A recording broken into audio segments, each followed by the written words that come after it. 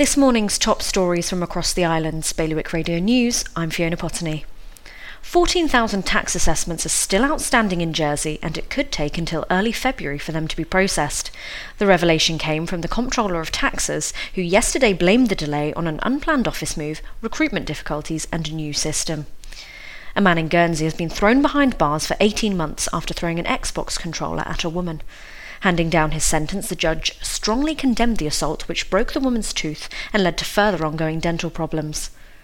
An islander who started a fashion company after overcoming heroin addiction is putting her boxing gloves on to raise money for the charity that helped her get clean.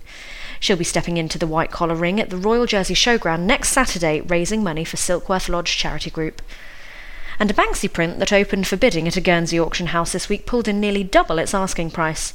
In the end, the anonymous street artist's barcode leopard was sold for £15,000. For more on all these stories, visit bailiwickexpress.com. Your weather: expect a day of strong gusts and showers with sunny intervals and a top temperature of 10 degrees. That's the Bailiwick Radio News, sponsored by IQ. IQ, the Channel Islands' only official Apple premium reseller. See their full range of Mac notebooks and desktops. IQ, your local Apple expert. Liberty Wharf, Jersey and High Street, Guernsey.